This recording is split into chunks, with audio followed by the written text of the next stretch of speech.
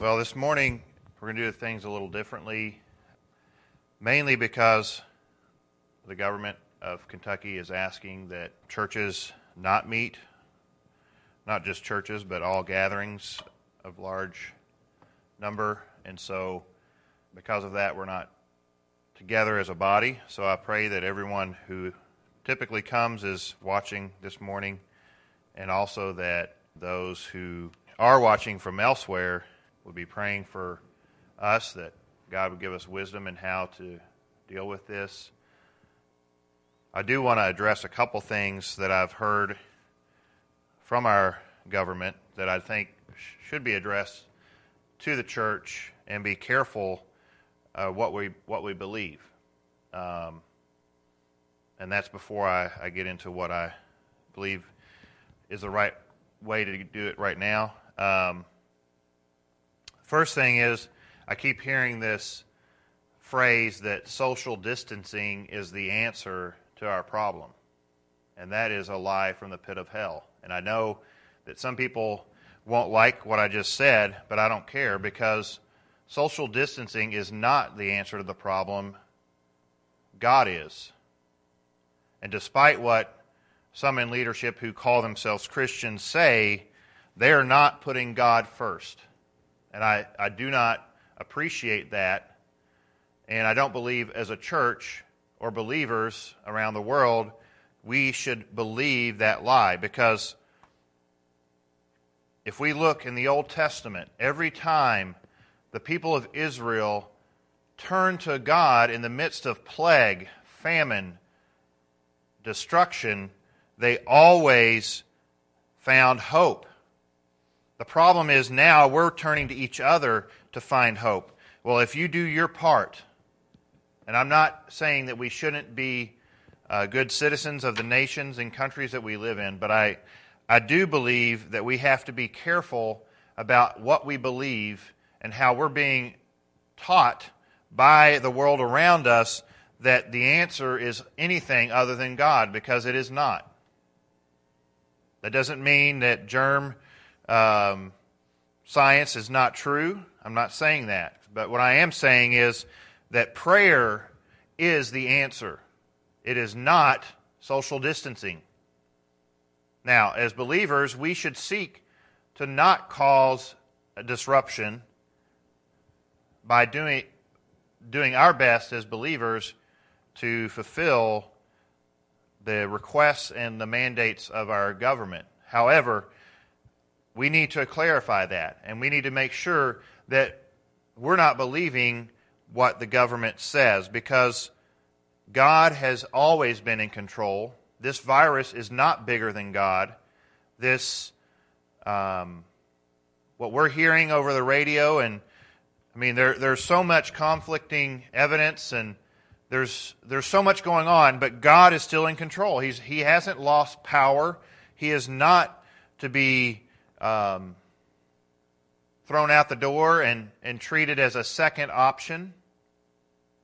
And I believe as Christians, this is a moment where we cry out to God to have mercy on our nation, on our world, because today, as in every day, there are people dying all over the world, not just from the coronavirus, from the flu. There are abortion clinics in Louisville, Kentucky that are still running and murdering babies every day. Apparently, the weak and the vulnerable are not that important. It shows that there is hypocrisy in even what our nation says they're fighting for, because the most weak and the most vulnerable are the babies in the womb. So I know this may sound like a bunch of political stuff, but I'm not trying to be political. This is about God being God and the church being the church. We are not to define the world around us by what the world tells us is true. God is still in control. He's still on His throne, and we as believers need to seek above all things to be faithful to Him and to look to His Word. What are the answers? When plague comes, what does He say? Repent and turn to me. that is throughout the Old Testament. So that was one thing that I wanted to clear up, because I don't want anyone to believe that we're believing in this fact that social distancing is the answer, because it's not.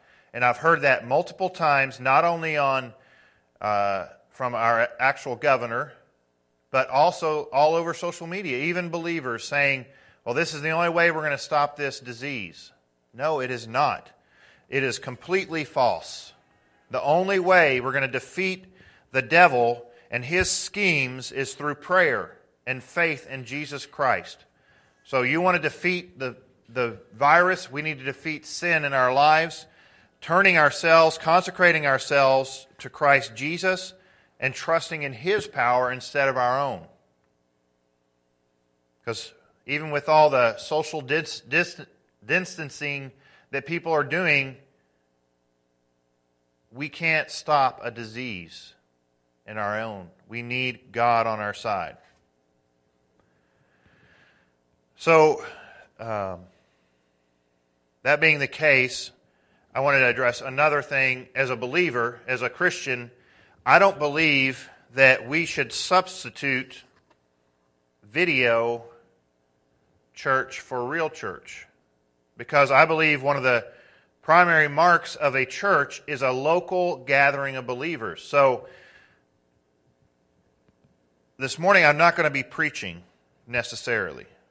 I've decided that while we're trying to figure out a way to meet physically again, in a way that honors our government's requests at this point, that we turn to a different subject. So at this point, we're going to set aside Romans for the time being, and I want to do a study, more of a study, not necessarily a preaching.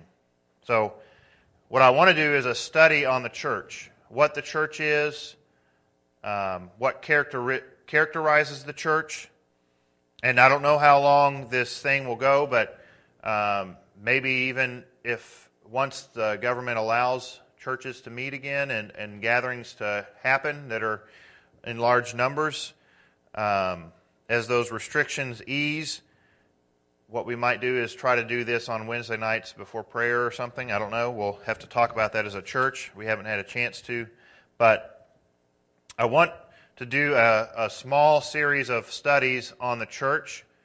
And so what we're going to seek to do this week is to set up a Zoom account for the church so that we can have Zoom meetings for Wednesday night.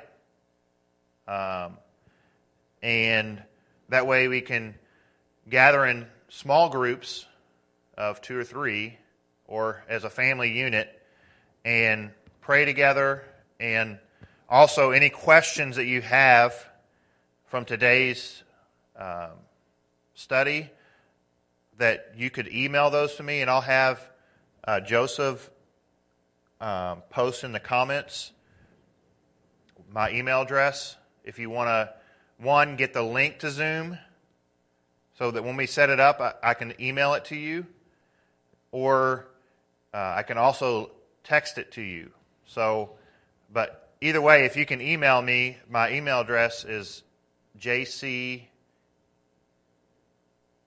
Oh, so Joseph wants me to write it up here, so I'll write it on the board. Oh, comments are not working.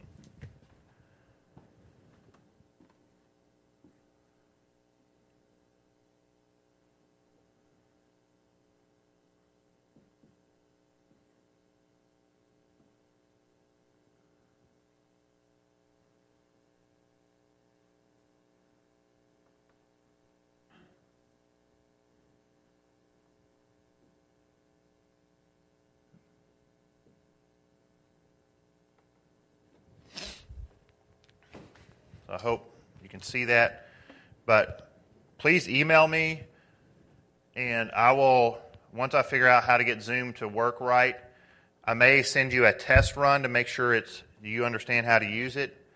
But we're going to try to do that on Wednesday night so that we can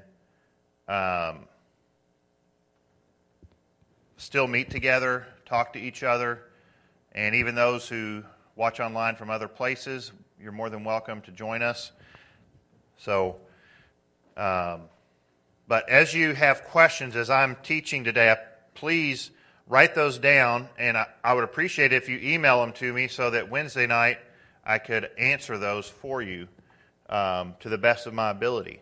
I can't promise I know that we'll be able to find all the answers, but I hope that this study will be helpful for us as a church to see what the church should look like from Scripture, and it also would be helpful for other believers who are watching from elsewhere who don't have an opportunity to do a live stream like this. So, and then also, we're hoping to move our live stream sometime soon to YouTube. That way there will be videos that you can go back and watch. We've got to figure out all the logistics, so that may take a little bit of time. But and it would also allow for us to do live stream from a location other than this building. So that would be really helpful for us. So anyways, so again, I want to start with a study on the characteristics of a church. There's also a very good book. I don't agree with one chapter in this book, but if you see it here, it's by Mark Dever, and it's 9 Marks of a Healthy Church. I think it's really helpful for us as believers to think about what a healthy church is according to Scripture.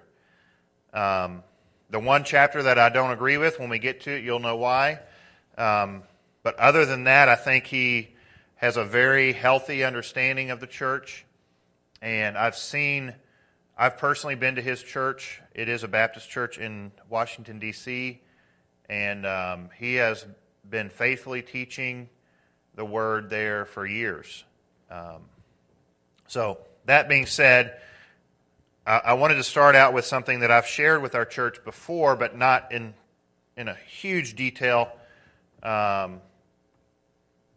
So I think it's really important for us as believers to understand the mission of the church first.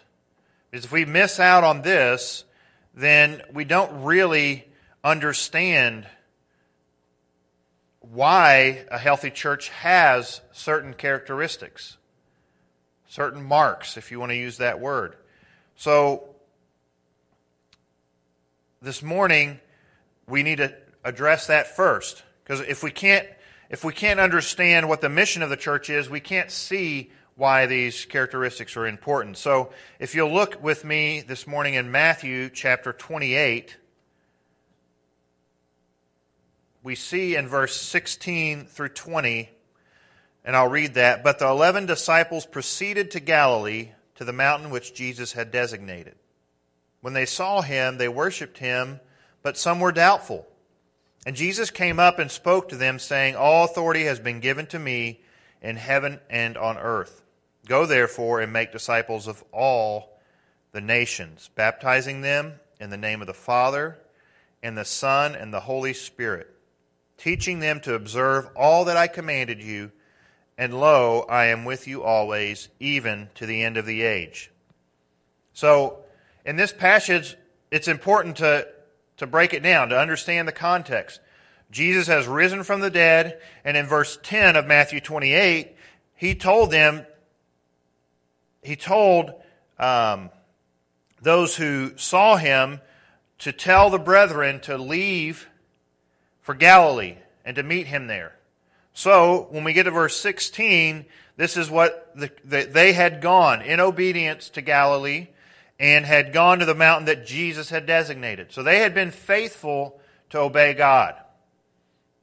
And so they arrive there and they see him. Now we know from other Gospels that they were actually fishing at the time, and Peter jumped out of the boat and swam to shore because they caught so many fish. And he wanted to see Christ. And it says in verse 17, when they saw him, they worshipped him, but some were doubtful. Now, it's interesting. They saw him, but still were doubtful, some of them. Were they doubting that he was real? I don't know. I think that they might have been confused, not just doubtful. But Jesus starts out his conversation with them in verse 18, and he says, all authority has been given to me in heaven and on earth. And this is really important because I think we miss this in the church oftentimes. We read verse 19, the command, and we forget that Jesus said, all authority has been given to me in heaven and on earth. Jesus is preceding an objection here. And that objection is, if he gave the command first, then they might say, well, this is really we're not going to be able to do this. But Jesus is preempting this problem by saying, go therefore. The problem to going and making disciples with all authority has been given to me in heaven and earth. So what Jesus is saying is, all this authority that I have, I'm giving it to you to do this, to fulfill the mission of the church. This group of men, the disciples, are the foundation of the church. The apostles were the foundation of the church, and we see that later on in Scripture. So when Jesus gives the command to do these things, to fulfill the mission of the church, Jesus isn't saying, do this in your own strength. Jesus isn't saying, try your best. Jesus is saying, I will be with you, because we see that at the end of verse 20. It's a sandwich. And lo, I am with you always, even to the end of the age. I know I'm sounding like I'm preaching, but this is really important for us. If we think that we can fulfill the mission of the church in our own strength, we're going to miss it. Our church will fail. Our families will fail. And we will not fulfill the mission of the church, because it is impossible to fulfill the mission of the church in physical effort. Why? Because this is a spiritual mission. It is not a feeding mission, a church building mission. I'm not saying those things aren't useful. What I'm saying is the primary purpose of the church, the primary mission of the church, is to make disciples. Not disciples of our food programs. Not disciples of church planting, Bible translation even.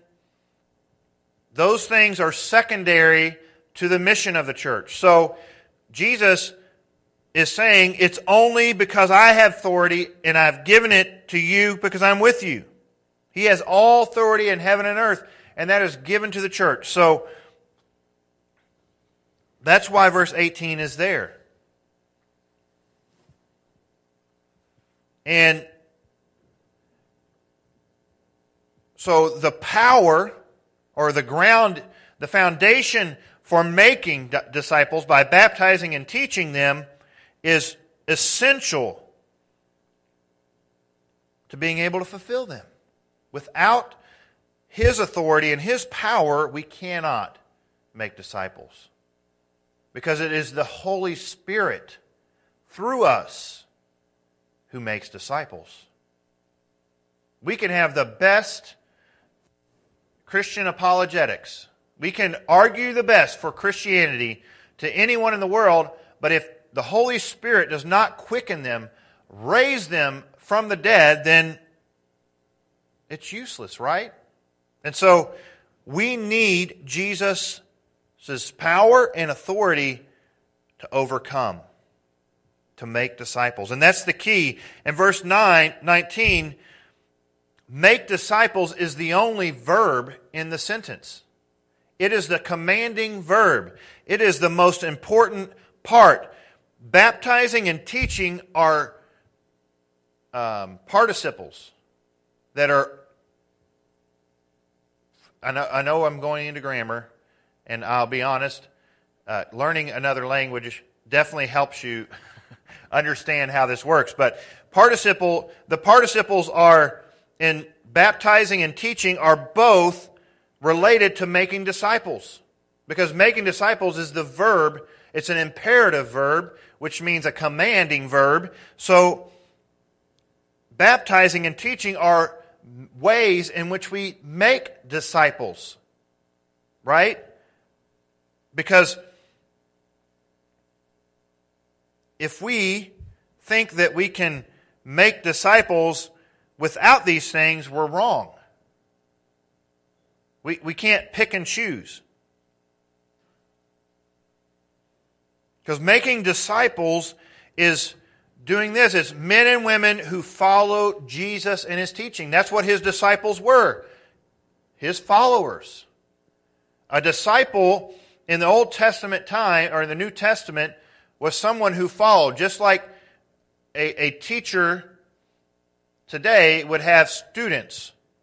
And if those students, back in those days, the students lived with their teacher until they finished. In the Roman world, you would send your son, if you were wealthy especially, you would send your son to these great people who could teach rhetoric, how to argue, could teach whatever. Whatever your skill was, you would send your child to this teacher who was supposed to be a great teacher, and he would teach your child, and your child would be known as a disciple of that person. In this case, Jesus went out and called His disciples. And He's telling believers to go out and do the same thing. We are called to go out and make disciples, to find people and to share the gospel and allow the Holy Spirit through us to make disciples. And when they turn to Christ, we baptize them in the name of the Father, Son, and Holy Spirit. So, when we are making disciples, we see here, baptism is a picture of that. Death to the old man and raising to new life. It's a public profession of faith in Christ. And that's so important to the Christian in the world. If we do not make our faith public, we are denying Christ. If you deny my name before men, I will deny your name before the Father. So, deny you before the Father. So, that's why baptism is a public event. And why I believe it's important that it is a church event.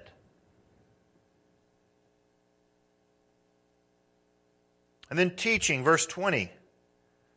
Teaching them to observe all that I commanded you. Why is it so important that they know? Because a disciple cannot do and follow Jesus if they don't know what Jesus did and believed. That's why it's so important that we teach them to observe all that I commanded you. So if we are unwilling as a church to teach the Word of God, we are being unfaithful in fulfilling the mission of the church. There's a really good book on the mission of the church. There's some parts of it. There's one section that's a little bit different, but it's called What is the Mission of the Church? And it's by Kevin DeYoung and Greg Gilbert. If you want a list of the books that I am recommending, I'd be happy to send it to you. But this is what it looks like. It's on Amazon. But anyways, it's a really good book. It really helped me when I read it a couple years ago to see why much of what is called missions today outside of the U.S. and even in the U.S.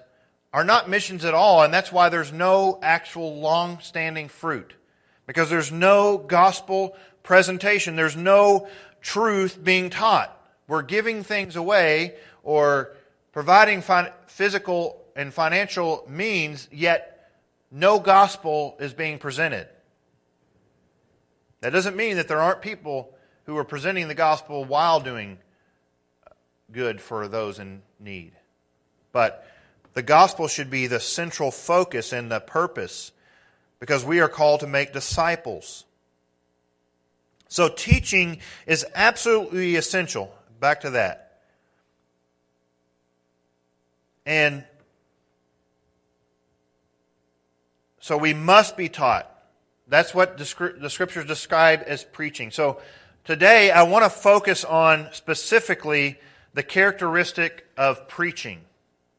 And one aspect of it that I think is the most important, and that is that it is expositional preaching. And I know you've probably not heard that term before, but we'll get to that. Expositional preaching has everything to do with exposing. The Latin phrase means to expose or to bring out. And the point of expositional preaching is to let God's Word speak. Instead of us interpreting the Bible the way we want to read it, we let the Bible, the context of the verse, the location of the verse in the Bible, to define and bring to light what the Scriptures are teaching. That's what I've been trying to do since I've started teaching through the book of Romans, is to read the text and to find out what is the meaning of the text. Because it's so easy for us as believers, and many of us have sat under preachers who have done this, some in the wrong way and some in the good, and most preaching today is topical. And that is, we come to the text, we come with a topic. Okay, I want to do a message on marriage and the family. Okay, I think I'm going to go read Ephesians because there's a lot there, or I'm going to read this. And unfortunately, if we're looking just to do topics all the time, we miss out on large sections of Scripture, and we actually make it harder to understand, for example, why the book of Romans is the way it is. If I'm just going to preach on justification from Romans, but completely ignore everything else that is in Romans, we lose out on so much. And so I want us to see what preaching is. So if you'll turn with me to Romans chapter 10, and there'll be a far more detailed sermon on this when we get to it, but I think it's important that we understand what the word that is used for preaching conveys in Scripture. So Romans chapter 10, we see starting in verse 8. But what does it say? The word is near you, in your mouth and in your heart. That is, the word of faith which we are preaching. This word preaching here is the word that would be used in ancient times to describe a herald. We don't have heralds anymore. The closest thing that you could probably think of is if you've seen an older movie where someone is going around holding up a newspaper and saying, breaking news or this kind of news. Now we have technology and it doesn't take long to spread news. But in this case, a herald would go before a ruler or a king or someone important. And when that person was going, so let's say that a famous, say Caesar, one of the biggest men at the time, the most powerful man on earth at the point, he's going somewhere. Well, he would send a herald before him to make sure to proclaim that he was coming to that place, to make sure everything was ready for him. Or when a new king would come to the throne, a herald would be sent out. Trumpets would be blown. Cannons would be fired in later times. But there were always people going out to spread the good news. That's what the gospel, the word God that is translated gospel is good news. So it's important for us to see that, because when we preach, we are heralding something. We're heralding the kingdom come. The coming to the throne of Christ Jesus. And that is the whole point of teaching.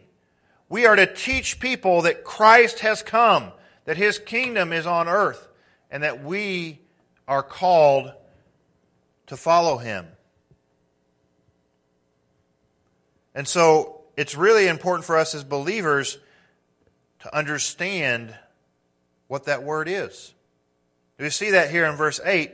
The word is near you in your mouth and in your heart. That is the word of faith which we are preaching. What word of faith? That's a really important question. Because if we don't understand that, we don't understand the whole thing. Well, he explains in verse 9. What word of faith is he preaching? That if you confess with your mouth Jesus as Lord, King, Master, and believe in your heart that God raised Him from the dead, you will be saved. That's the gospel. That's the good news that should be bringing faith, the word of faith. So, when we see verse 9, it is a compiling of the gospel into a small area, making it easy for us to see what is that word of faith. What is it that Paul has been preaching? What is it that the apostles have been preaching or heralding? They're heralding that Jesus is Lord, that His kingdom has come, and that God raised Him from the dead. And when we believe that and we confess it with our mouth, we will be saved. Why? Because with the heart a person believes, resulting in righteousness, and with the mouth he confesses, resulting in salvation. Thus, faith of the heart results in righteousness, and confession with the mouth results in salvation. We see that there? So when we believe in our heart, we confess with our mouth. But we have to believe in something, and that is the Word of God. God is not going to make distinction, we see that in verse 12, between Jew and Greek. The question is, will we believe? Will we confess? Because those are necessary.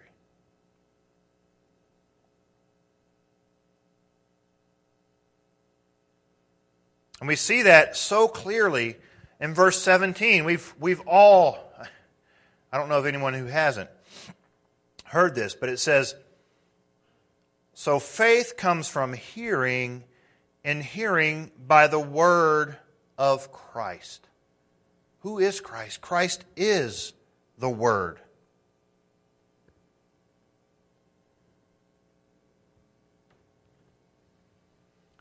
The problem is, if we don't hear the good news, if we don't hear the Word taught, can we have faith? Can we believe? No. And that's why we see Paul is trying to get to that. Verse 13, he says, whoever will call on the name of the Lord will be saved. What great news! But the problem is, verse 14, Paul has a clear question. How then will they call on Him whom they have not believed? How are they going to call on Him? They've never heard of Him. They've never believed in Him. Why would they call on Him? And he says, how will they believe in whom they have not heard?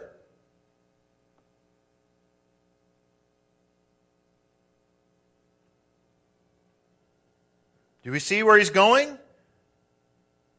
And how will they hear without a preacher?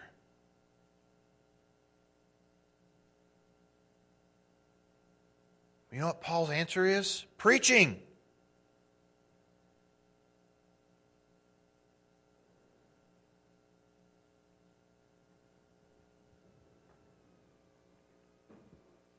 We see that because he says, and how will they preach unless they are sent? Just as it is written, how beautiful are the feet of those who bring good news of good things. Paul is talking about the gospel.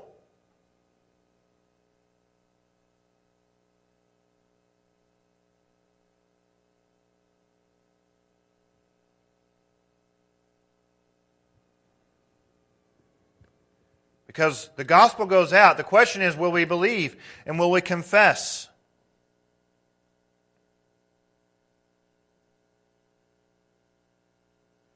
So if we take this, verse 14 and 15, we have this great news in verse 9, that salvation comes through confession of Jesus as Lord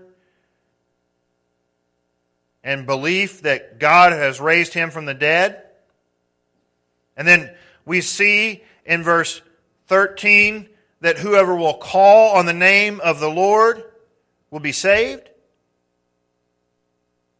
And then Paul goes to these questions. What is Paul's point? Paul's point is we need preaching. We need heralding. And those who preach must be sent. The church is not the one who sins, however, it is God. The church only recognizes that gifting. I think that's so important because we have what is called ordination. And ordination is where a church says, ordain someone to preach. And I'm not opposed to that idea, but I don't believe it's scriptural to say that the church ordains someone to preach. The church recognizes the need and the gifting that God has given someone to preach, to teach. The titles that we give those who preach and teach are based on Scripture. I've seen lately on social media people bucking against the idea of calling someone a pastor or calling someone preacher because, well, we're all believers. Yes, absolutely. There is no distinction in the eyes of God. The question is, are you being faithful in what God has called you? God gives authority to pastors and teachers. Why? Because they are preaching His Word, not their word, not their opinions. And that's why expositional preaching is so important. Because it is keeping the church in the Word of God, not on the pastor's opinions, the pastor's latest pet horse, because y'all would not like to be on my pet horse every week. When we are preaching expositionally, we are forced to face things in Scripture that are not popular. You know, we pick, for example, we pick Corinthians and we think, oh yeah, when I get to verse 9, I'm going to run into the passage on giving to the church. I'm like, man, that's going to be a good Sunday. The problem is when you get to verse 9 of 1 Corinthians, Paul is actually talking about giving to other churches who have need, to giving to the believers outside of that church. And that is so when we get to that text, if we are like, we're going to make sure people are giving to the church, if we are seeking to be faithful to what God's Word says, we have to change our message completely because we can't teach that from 1 Corinthians chapter 9. Because that's not what Paul's talking about. He's talking about giving to other churches who have need. So, or say I decided to preach through Romans. Well, first, chapter 1 is full of controversial subjects like homosexuality today. And if I didn't want to offend someone, I could gloss over it and just say, that's a group of sin. No, it's not. It is a sin that's a part of immorality, but it is a great sin against God, just as fornication and adultery are against God's design. And so, we cannot avoid tough topics when we preach expositionally. And faith comes by hearing, and hearing by the word of Christ. That is so important for us. We've heard that verse so often, but I think we forget that oftentimes what we think that means is, well, if I read in Psalm 91 that such and such won't happen to me, and it does, then you know what? Maybe I didn't have faith. Right? I believe Psalm 91 is for today. I believe that we can pray these prayers in faith because all the promises of God are in Christ, yes and amen.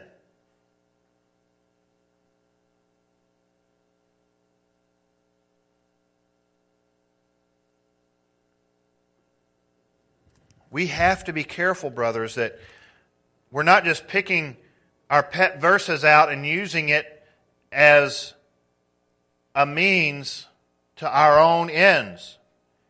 The reason that I believe that expositional preaching is important in the church is because it forces us as believers to look into God's Word and realize that He is speaking to us, believers, those who are sitting in the pews, those who are preaching, those who are teaching, those who are singing, that we all are called to live for Christ. The difference is not determined by how we feel about something. As I've been preaching through Romans, I've encountered times when I did not feel like preaching a certain passage because it wasn't so exciting, or because it was difficult to figure out what Paul was saying. And I'll be honest with you, I haven't done perfectly well. I know that I could do much better at expositional preaching, because expositional preaching is not, for one thing, it is not a run-on sentence where we're just commenting on a passage of Scripture. See this word? Oh, yeah. No, the point of expositional preaching is to understand the main point of the text that we're reading, instead of pulling it out of context to argue for something. Oftentimes that's what happens with topical preaching, and topical preaching has its place. And oftentimes topical preaching can be expositional because the main point of the text is still there, but we're bringing in other texts from elsewhere. So, for example, if we want to preach on justification, we know that's clear in Romans. So we find that text that really hammers that home, and that's the main point of the text. Then we go and find other parts where Paul or Jesus or James or whoever is talking about what justification is. And we bring those in, and that's a topical sermon. But we could preach it completely from that text in Romans. So it's not, that's expositional. But sometimes we have a topical text and we just start pulling verses from everywhere without thinking about the context that those verses are in. That's why I try my best, as when we turn away from Romans to another passage, to understand the context of a particular verse before we read that verse, to make sure that we're not trying to lay something on that verse that wasn't there in the first place. So, that was a side note.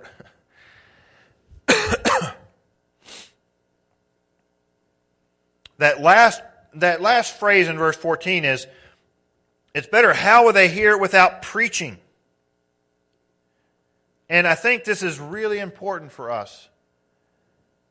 Preaching is God's means of edifying the church. And we see that so clearly if you turn with me to 1 Corinthians.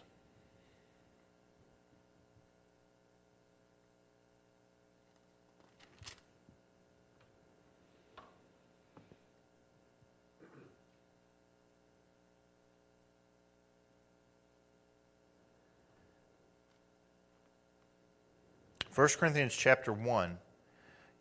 Paul is talking about what's wise and foolish. He's preaching to a church that is trying to argue over who's better. Oh, I'm of Paul, I'm of Apollos and Cephas and so on. Well, he's got better ways of expressing himself. And we fall into this trap so often in the church. There are pastors who have become famous, and people say, well, I'm of Piper, I'm of whomever you want to name it, Carter Conlon, I'm of Brooklyn Tabernacle or whoever. So it's so easy for us to fall into that trap. And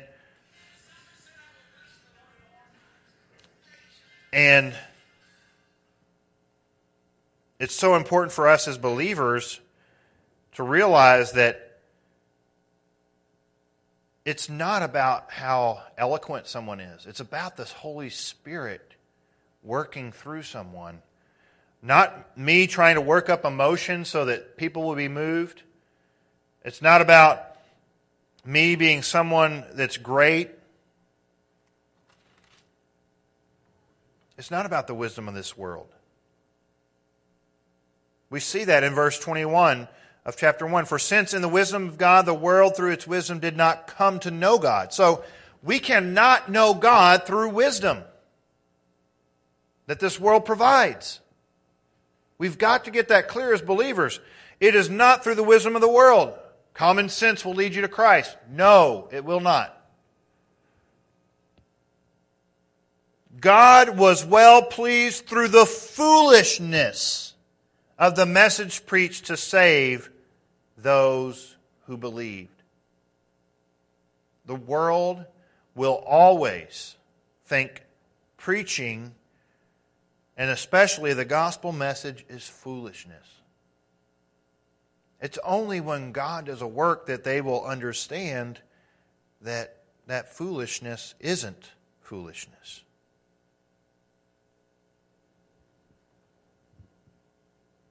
In verse 2, or chapter 2, Paul continues, he says, when I came to you, brethren, I did not come with you with superiority of speech or of wisdom, proclaiming to you the testimony of God. He's not some great teacher.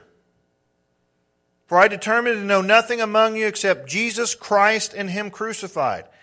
I was with you in weakness and in fear and in much trembling. And my message and my preaching were not in persuasive words of wisdom. What Paul is saying is, that's all he did. He preached. He was preaching. When he came to them, he gave his message through preaching. Does that mean he wasn't talking to them one-on-one? No. That was a part of it. But when he came together to the church in Corinth, he was preaching the Word of God.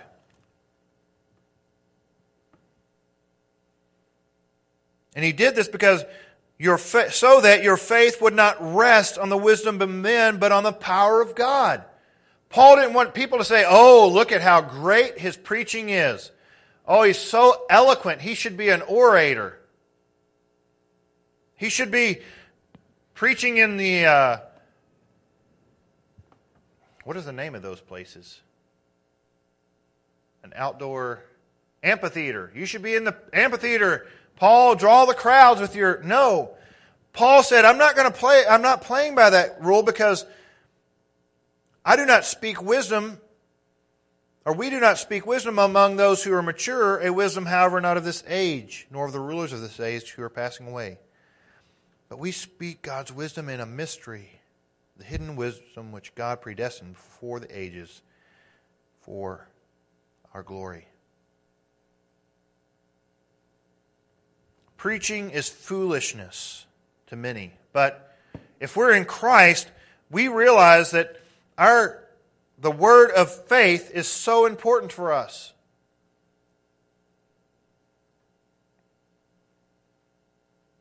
And we see that in Acts chapter 2. The first preaching of a Spirit-filled believer, of Peter, he preached the word. He's quoting from the Old Testament there. And 3,000 people were converted to Christ. So 3,000 people began the road of discipleship. that day. They were baptized and they followed the teaching of the apostles. That it was exactly what Jesus told the disciples to do in Matthew 28. That's why it's so important for us as believers to read through books like Acts, to see how the early church functioned, how they fulfilled the Great Commission that they were given, the mission of the church.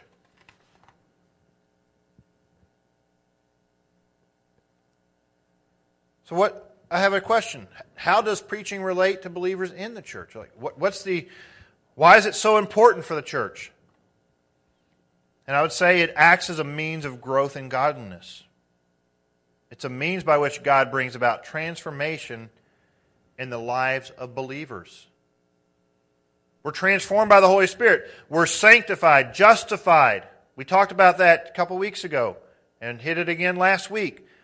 But because we're sanctified and justified, predestined, called, God has done all this work, but by hearing the Word preached, we realize who we are. I would say that many of us, before reading and hearing the Word taught through the book of Romans, didn't understand justification, didn't understand sanctification and our calling in Christ, and how God is, through His Spirit, calling us to holiness. But now, because of God's grace and because of expositional preaching, I believe and I hope that our church and those who have been hearing the messages of late are understanding justification. They're understanding sanctification, that it is a definitive act that God is bringing forth. So when we listen to the Word, we realize, oh, I didn't realize that was part of what God had made me, so I want to please Him in this way. So when we grow in godliness, God-likeness, it is not something new. It's us realizing what God has already done in our lives. Right?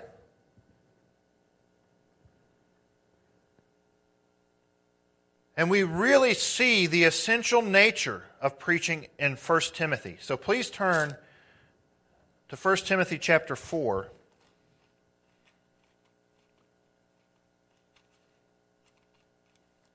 With me. By the way, if this was a sermon, this would be topical, just so you know. But I am seeking to be faithful to what the Scripture says. And I do want to clarify, I do believe that topical preaching is necessary.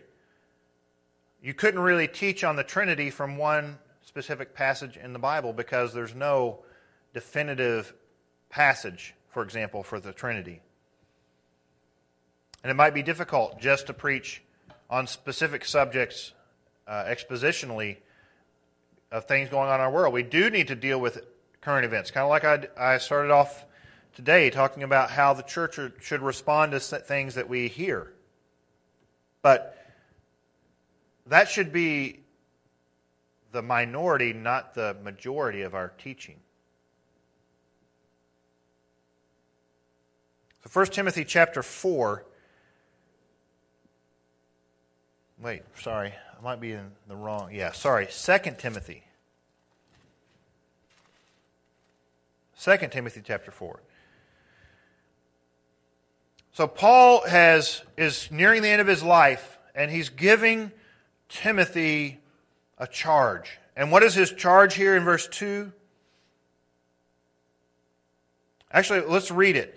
Verse 1, 2. I solemnly charge you in the presence of God and of Christ Jesus, who is the judge, is to judge the living and the dead, and by His appearing in His kingdom. Now, if you heard this as a charge, would you take it lightly? No. Paul is saying in the presence of God and of Christ Jesus, our Lord and Savior, our King. You think, in His presence, I'm charging you to do this. This is not an option, Timothy. And what does he say? Preach the Word. What Word? Well, I think we need to read the rest of this before we get to that. It says, be ready in season and out of season. Reprove, rebuke, exhort with great patience and instruction. So the purpose of this preaching is to reprove people, to rebuke people, to exhort them. But we do it with patience and instruction. Teaching. You see that? He's saying, preach the word. That's a command. It's a charge, a solemn charge. Paul does not want this to be confused. That's why he said it's a solemn charge before in the presence of God and of Christ Jesus. Why is this going to be a problem? Because there will come a time when they will not endure sound doctrine, but wanting to have their ears tickled, they will accumulate for themselves teachers in accordance to their own desires, and will turn away their ears from the truth, and will turn aside to miss.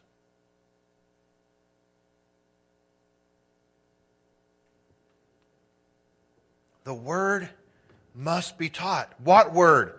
Well, if you look back at verse 16 of chapter 3, I believe it's very clear.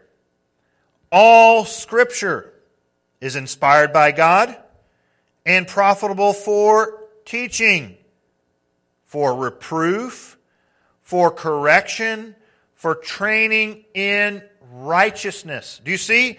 He uses the same word, reprove. Correction is the same as rebuke. For training, exhortation. Paul is talking about Scripture, all Scripture. Preach the Word. Paul doesn't say preach opinion, preach emotions, preach what's popular, preach the latest event. Paul is saying preach the Word. Why? So that, verse 17, the man of God may be adequate, equipped for every good work. So this is the reason. Without preaching, we will not grow in godliness. We won't be equipped to do the work that God has called us to. If that work is going to an office every day and living a godly life and speaking into the lives of your coworkers, that's not any less than a preacher standing before you or someone who's gone on missions. In God's kingdom, there's no little people and there are no little places. I think we've missed that. We think there's 2 or 3 tiers of Christianity. And there aren't. Pastors aren't higher because God has given them authority as any more than a husband is better than his wife. We just have different roles. God has called us to fulfill our purpose in this life, not the purpose of our brother or sister. So we have to be faithful to do what God has said, and remember that if we're preaching the Word, we're doing it so that men may be adequately equipped for every good work, ourselves included. And if we're listening to the Word taught, we're listening because we want to be equipped to do what God has called us to do, to please God. We cannot please Him without it.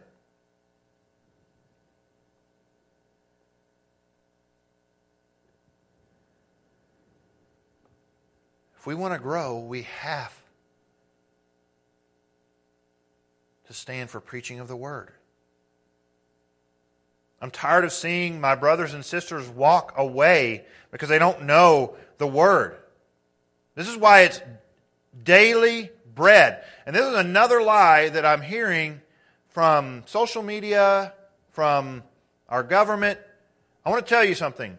You know what is more necessary than food? The Word of God. I would rather go hungry than not know the Word of God. And I know that sounds crazy, but that's the problem. Our world today does not see the necessity of the church, the necessity of God's Word. And so it is not a necessity anymore. It is the first thing that our governor decided to shut down in large groups. I think that's telling.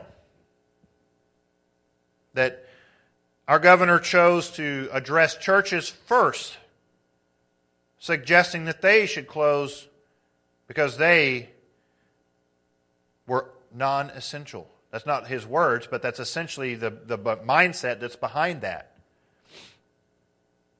A church is essential.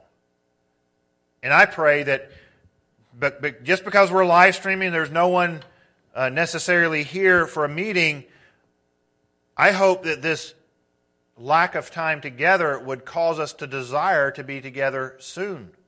That we wouldn't be, oh, this is so much better. I don't have to get out of, I can go to church in my pajamas.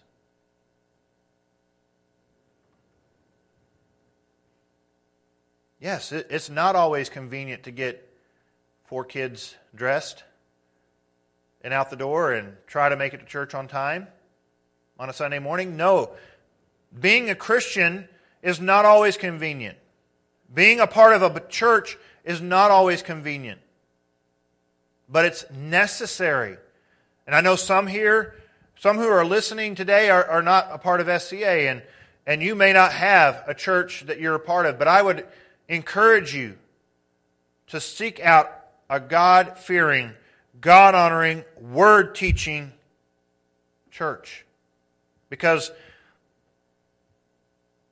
we, as believers, are called to be together, physically together. We see throughout Scripture that when 2 or more are gathered in His name, He is there with us. He doesn't say together on Zoom, together on YouTube, together. No, He says together. This is a local body. And that's not one of the characteristics that I'm going to really go into, but I'm going to hit it every time we talk about the church, because I don't want to say that, well, if you can't make it, I know there's some people in our church specifically who are going through physical things that have impeded their ability to go to church. But a motivation and a desire to be with other believers should be a part of our faith growing. Lord, I don't want to remain in this state because I want to be with my brothers and sisters in Christ. Or maybe you live in a place where it's so secular. Search out believers and seek to find that church that is still preaching the Word. And that's why if we're going to preach the Word, expositional preaching is the easiest way to truly preach the Word of God. That doesn't mean there are so many methods, and I would be more than happy if you would like. There's a couple websites that I'm aware of that my preaching class actually gave me for helping understand Scripture. That I use some of those methods. But in the end, it comes down to the Holy Spirit working in us and through us, because God's Word is necessary.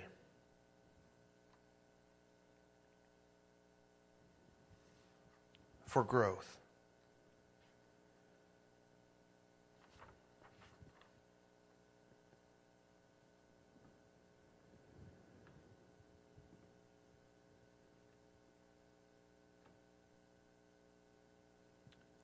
So there's so many different reasons why expositional preaching are helpful, and I've already hit some of them. You know, it helps us keep God's Word central in the church. Makes it possible for us to preach the Word every week. Instead of, for example, letting current events run everything, or popular debates, or pet topics.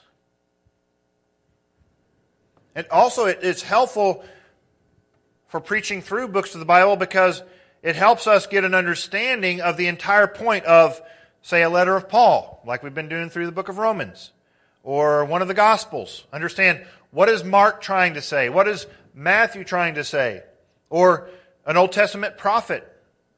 What was the point that Isaiah is making in his prophecy? What's Amos dealing with? What's Hosea dealing with? Or what is the purpose of the book of Deuteronomy? What's Joshua about? Because the better we understand individual books of the Bible, the better we're able to understand the whole. What God is doing. God is painting a picture. God is telling a story of redemption through His Word. And lastly, I've said this, it makes us address issues that are difficult. And it's so interesting. Last week, our preaching was on the never-ending love of God. How God's love never ends. That no matter what happens to us, if we're in Christ, we can't lose His love. And so it's so important for us to see that message had been in the gates the whole time. And then all these things happened last week.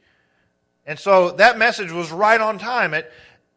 I didn't have to come up with a message on hope because I already had one.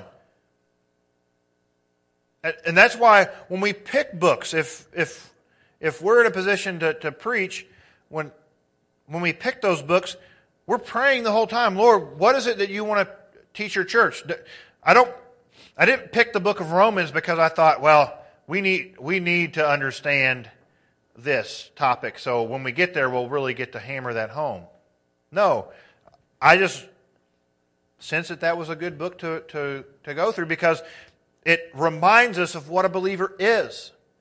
And then once we get to chapter 12 of Romans, we'll see how we apply the truths that Paul has already taught us to the daily nitty-gritty.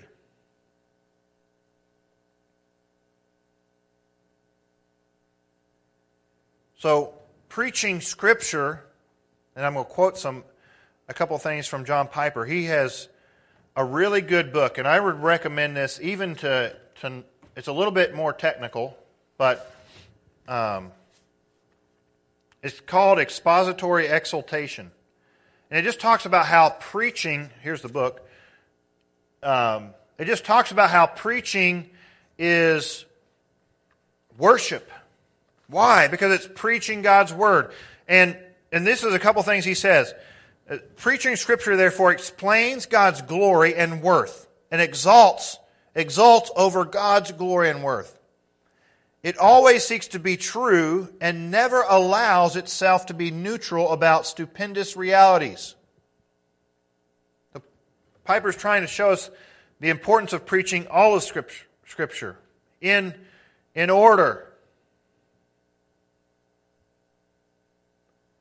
He goes on to say, he says, preaching shows God's supreme worth by making the meaning of Scripture known, by simultaneously treasuring and expressing the glories of God revealed in that biblical meaning.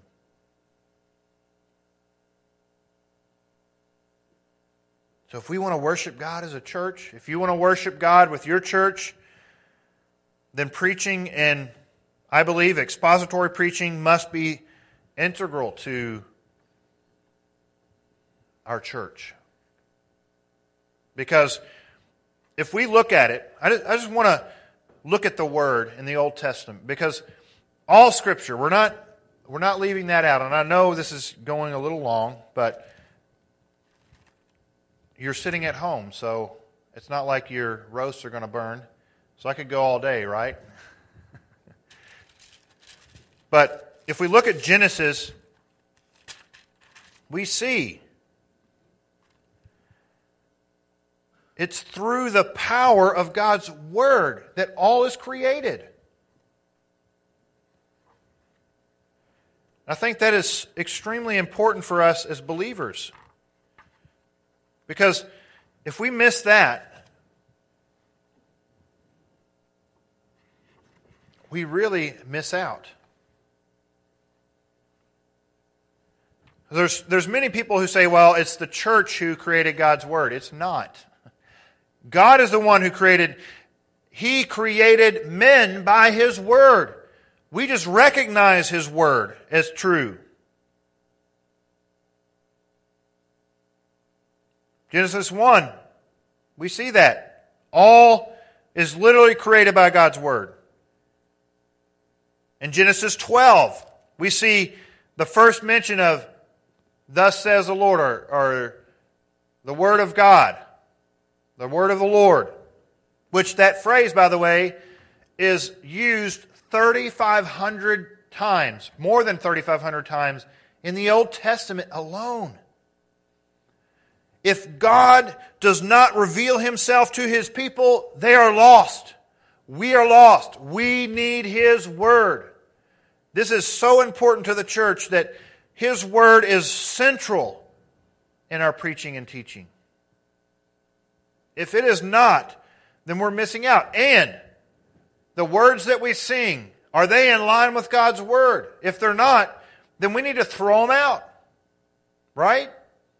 God's Word must be central to what we believe.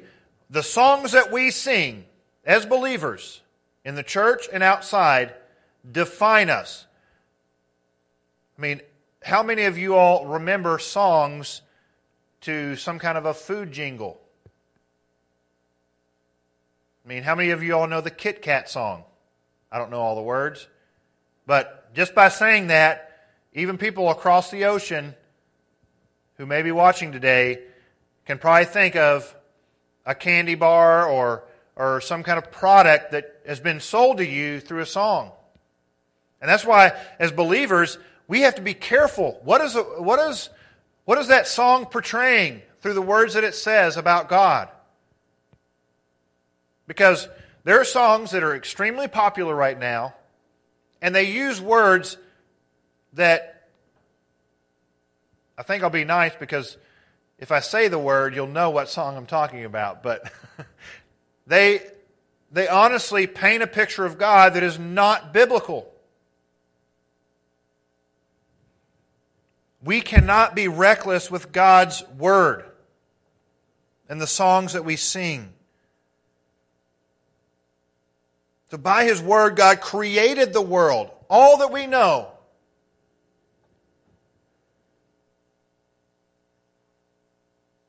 And as God had just cursed Adam and Eve, when He sends them out, He gives them a promise. He gives them His Word.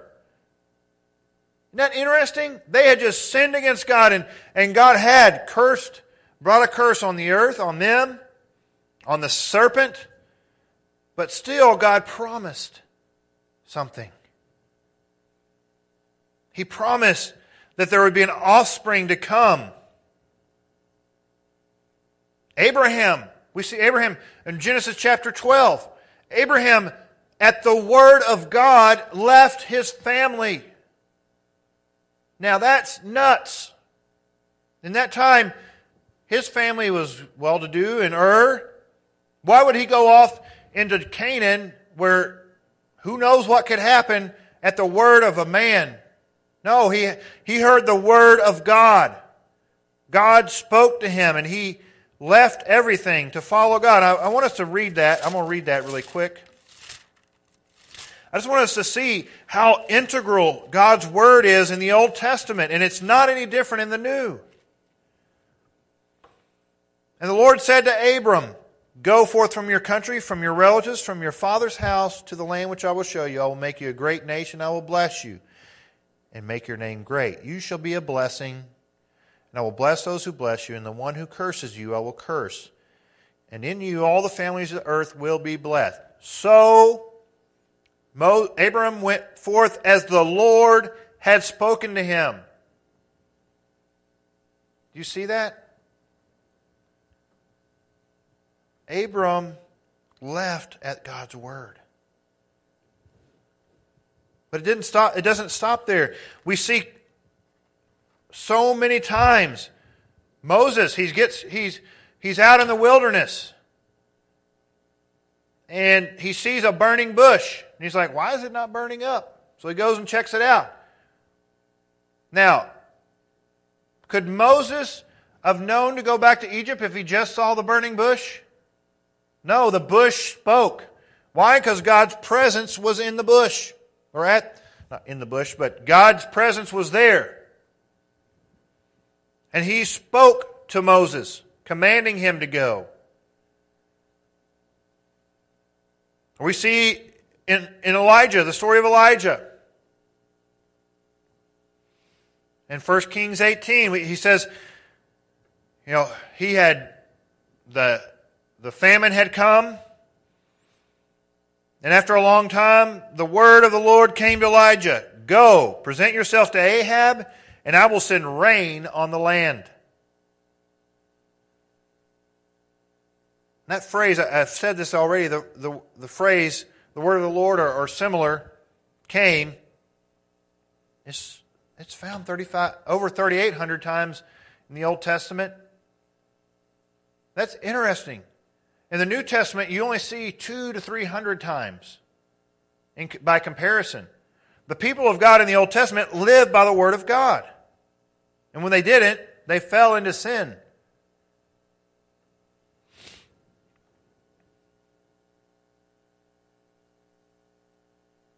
God's Word always came as a means of faith.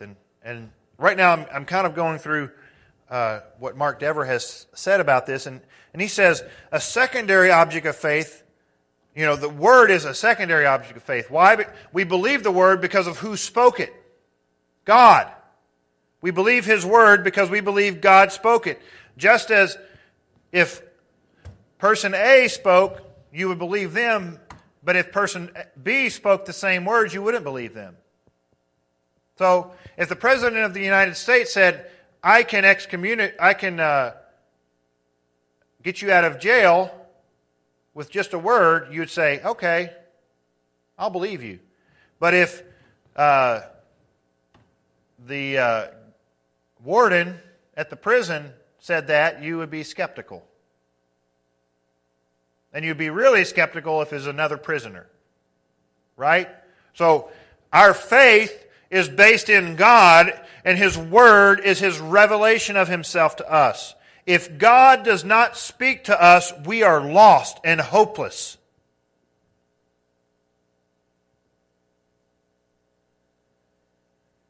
God's Word is central, and I talked about this in Romans chapter 8. It's essential to faith. Just think about it. Ezekiel 37. We could go through so many examples in the Old Testament where God spoke. But I want us to see in Ezekiel 37 the power of God's Word. Because this is a picture of God's transforming power.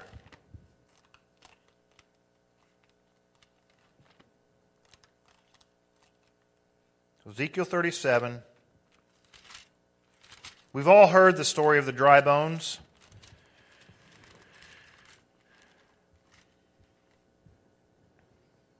And the hand of the Lord was upon me, verse 1, and He brought me out by the Spirit of the Lord, and set me down in the middle of a valley, and it was full of bones. He caused me to pass among them round about, and behold, there were very many on the surface of the valley, and lo, they were very dry. And He said to me, Son of man, can these bones live? And I answered, O Lord, you know. Then He said to me, prophesy over these bones, and say to them, O dry bones, hear the word of the Lord.